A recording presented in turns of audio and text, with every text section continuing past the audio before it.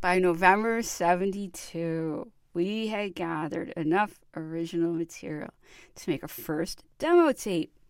It's a shame I didn't think to clean the heads of the recorder, as there are 78 RPMs by Memphis Minnie or Charlie Patton that have better fidelity.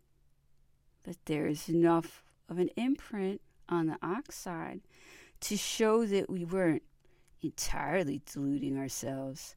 We might not have been Crosby, Stills, and Nash, but we knew the name of the horse that they rode on, if you catch my drift.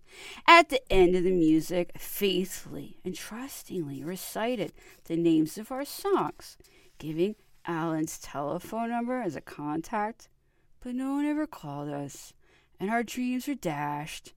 Alan and I would sometimes even try collaborating, but I wrote much faster, so I'd get impatient and tend to finish the songs alone.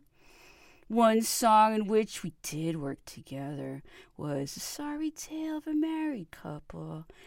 Act called The Show Must Go On. I got the idea for the lyrics after going with my dad to a couple of his club dates.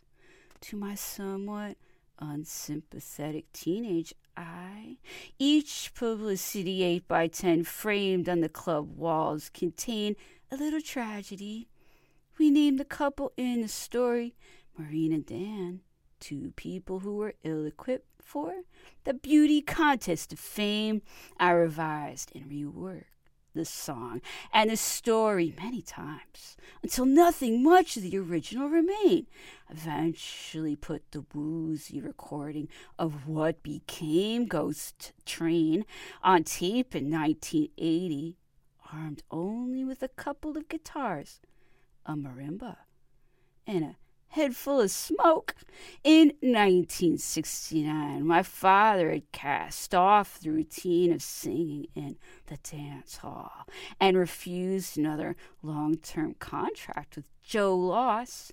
He decided to strike out on his own on the cabaret and social club circuit.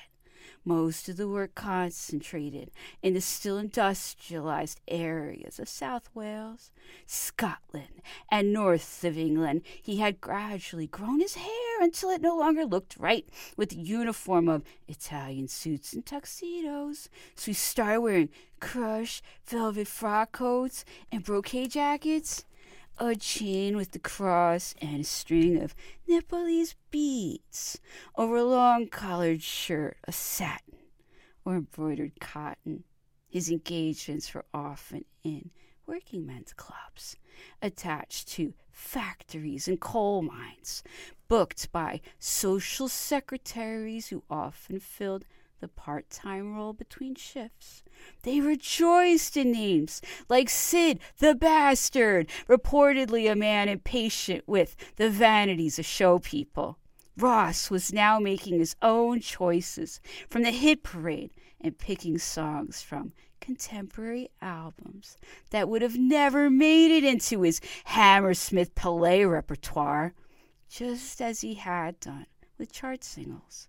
He would memorize these records and then pass them on to me.